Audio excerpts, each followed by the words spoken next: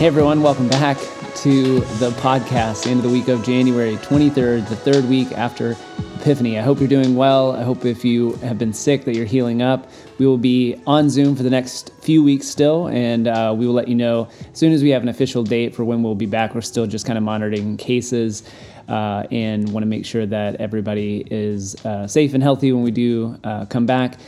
All right, let's get into it. Last week, we talked about the first public act of Jesus in John's Gospel. We're in the season of Epiphany, and this week we'll be going to the first public act in the Gospel of Luke. So that's what we were saying the last couple of weeks. During the season of Epiphany, it gives us an opportunity to ask questions like how God reveals God's self in us and in our world. What is God revealing in us and our world? And so we're doing that through the Gospel of Luke today, back in Luke chapter 4, starting in verse 14. Jesus returned to Galilee in the power of the Holy Spirit, and soon people across the region had heard news of him. He would regularly go into their synagogues and teach. His teaching earned him the respect and admiration of everyone who heard him. He eventually came to his hometown, Nazareth, and did there what he had done elsewhere in Galilee. He entered the synagogue, stood up, and read from the Hebrew Scriptures. The synagogue attendant gave him the scroll of the prophet Isaiah. Jesus unrolled it to the place where Isaiah had written these words, "The Spirit of the Lord of the Eternal is on me." Why? Because the Eternal designated me to be his representative to the poor, to preach good news to them. He sent me to tell those who are held captive that they can now be set free, and to tell the blind that they can now see. He sent me to liberate those who had been held down by oppression. In short, the Spirit is upon me to proclaim that now is the time. This is the Jubilee season of the Eternal One's grace. Jesus rolled up the scroll and returned it to the synagogue attendant. He then sat down as a teacher would do. And all the synagogue focused their attention on Jesus, waiting for him to speak. He told them that these words from the Hebrew Scriptures were being fulfilled then and there in their hearing. The word of the Lord. All right, so if you've been at Mission Hills for any length of time, you have definitely heard me talk about this text. It is my most quoted text of the Bible. I think it's maybe the most foundational text about the life of Jesus and what Jesus came to do. You've heard me ramble on this text on many occasions at Mission Hills. So I want to try to give us an opportunity to maybe see something that we haven't seen before in ourselves, and how this text might call us into a different way of living and maybe a different way of hearing the good news. Like I've said before, the season of Epiphany is something about what is God revealing to us, in us, and in our world. So this text has been particularly impactful for me early on when I started understanding the Bible a little bit more in college and reading and learning about traditions of liberation theology. This text was really important to me. And this is perhaps the core text for a liberationist reading of the Gospels, which is to say that God's good news for the world is rooted in the material liberation of those of low status due to anything, gender, economics, ethnicity, physical or mental ability, that the good news is about the material liberation of those of low status, those who are marginalized, those who are oppressed. And I just want to point out a few key aspects about what's happening in the context of this story. So first, maybe we'll take a step back. I want to mention Jesus' mother. We've spoken about the importance of Mary's influence in Jesus' life over the past month or so since we read the Magnificat before Christmas. And I think that this text is another beautiful example of Jesus. Like I said, the first thing that he does in his ministry, he is living into the calling that Mary has already been given by God, and who we know, as I know a few chapters earlier in Luke's gospel, saying, "He has brought down the powerful from their thrones and lifted up the lowly. He has filled the hungry with good things and sent the rich away empty." So Jesus is stepping into his liberating work from the space that Mary's been creating all along in the worldview that she gave to him. So I like to think of the story today that this is the backdrop for Jesus walking into the temple and unrolling the scroll of Isaiah to the place that he does. Secondly, it's worth mentioning that in Luke's gospel, the liberating love of God is not simply a moral value set, but it is the active call and movement of God's Spirit. So God's Spirit descends on Jesus in baptism, speaking of true belovedness. Then the Spirit sends Jesus into the wilderness, and then Jesus emerges from that season with this particular message of liberation. So that's also the context for what Jesus is stepping into when he comes into the temple in this scene that we read about today.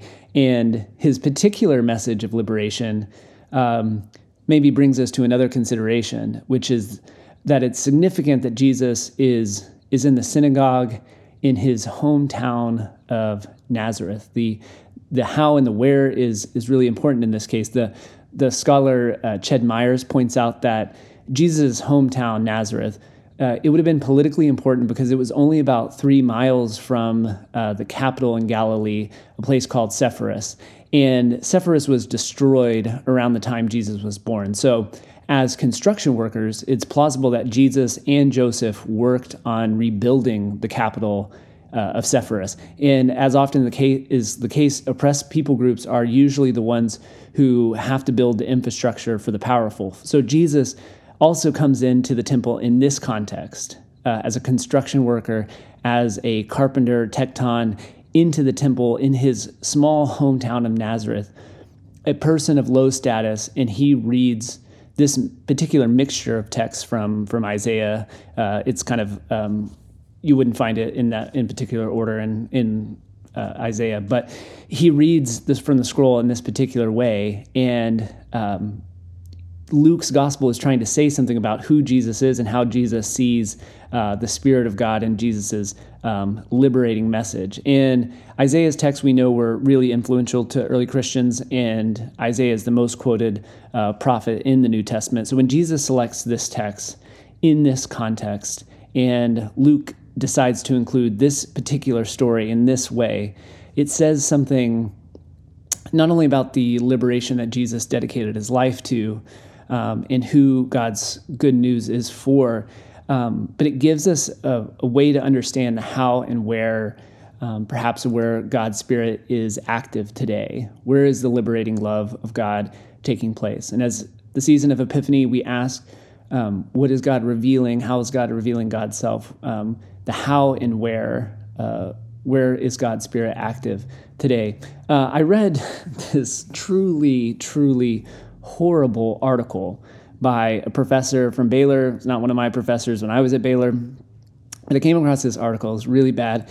I'm not even going to put it in the show notes because I don't want that spreading around. But basically, this professor was talking about how conservatives and progressives today have different images of Jesus. So he's talking about all the problems that arise due to these different images that he says conservatives and progressives have. And one of his implications is that basically neither group has an accurate view of Jesus, which is a very professor thing to say, but he doesn't offer any specific image of Jesus from his perspective.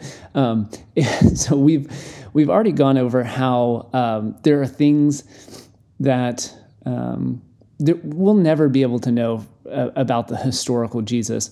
And we've also touched on this morning how modern research has given us a growing understanding of what Jesus' life might have been like outside the pages of the gospel, and how it illuminates who the Jesus of the Gospels was as well. I mean, we have modern research that tells us more about the Jesus of the Gospels than people would have known 200 years ago.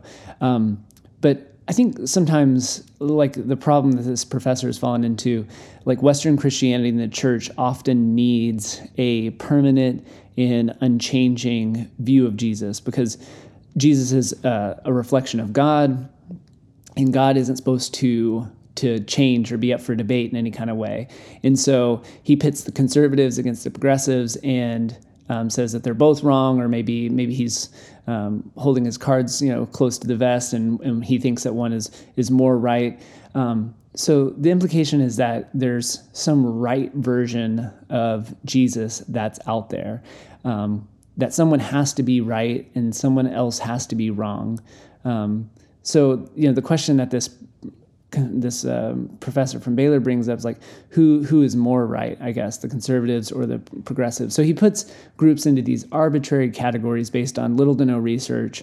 And maybe that on some level, what he's demonstrating in his own way is that it's only natural that we think we understand who Jesus was and what he did in the Gospels and what the stories about Jesus' life mean to us today.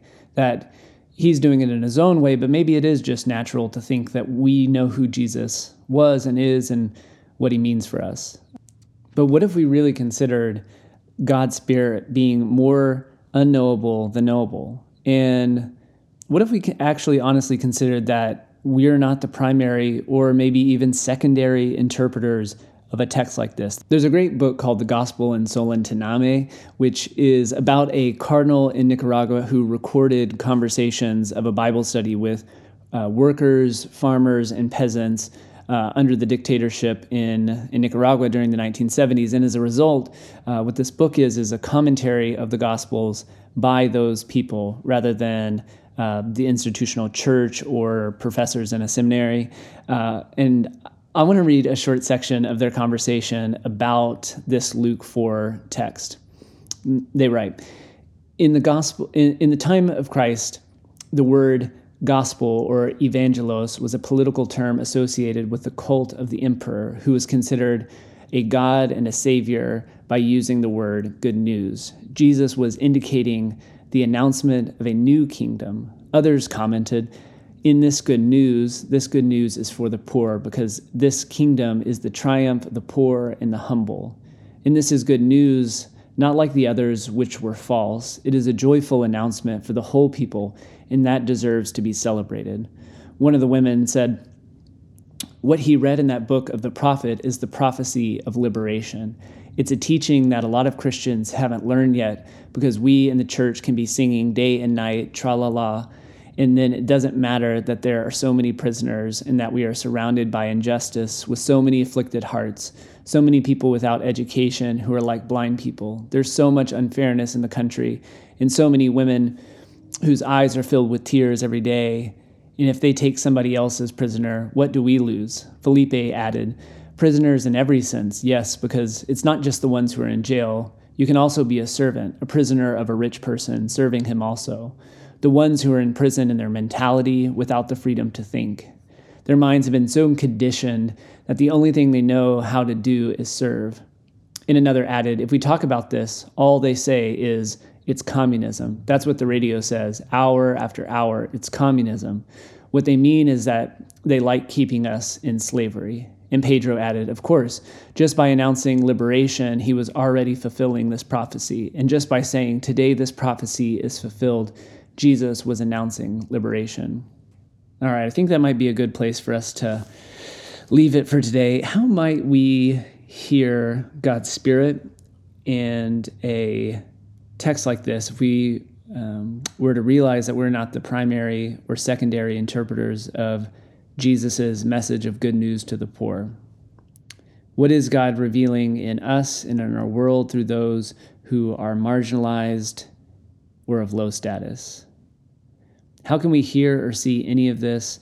How do we see the season of Epiphany if we just think our image of Jesus is the right one, or we're concerned about other people's image of Jesus, rather than listening and seeing God's message of good news to the poor?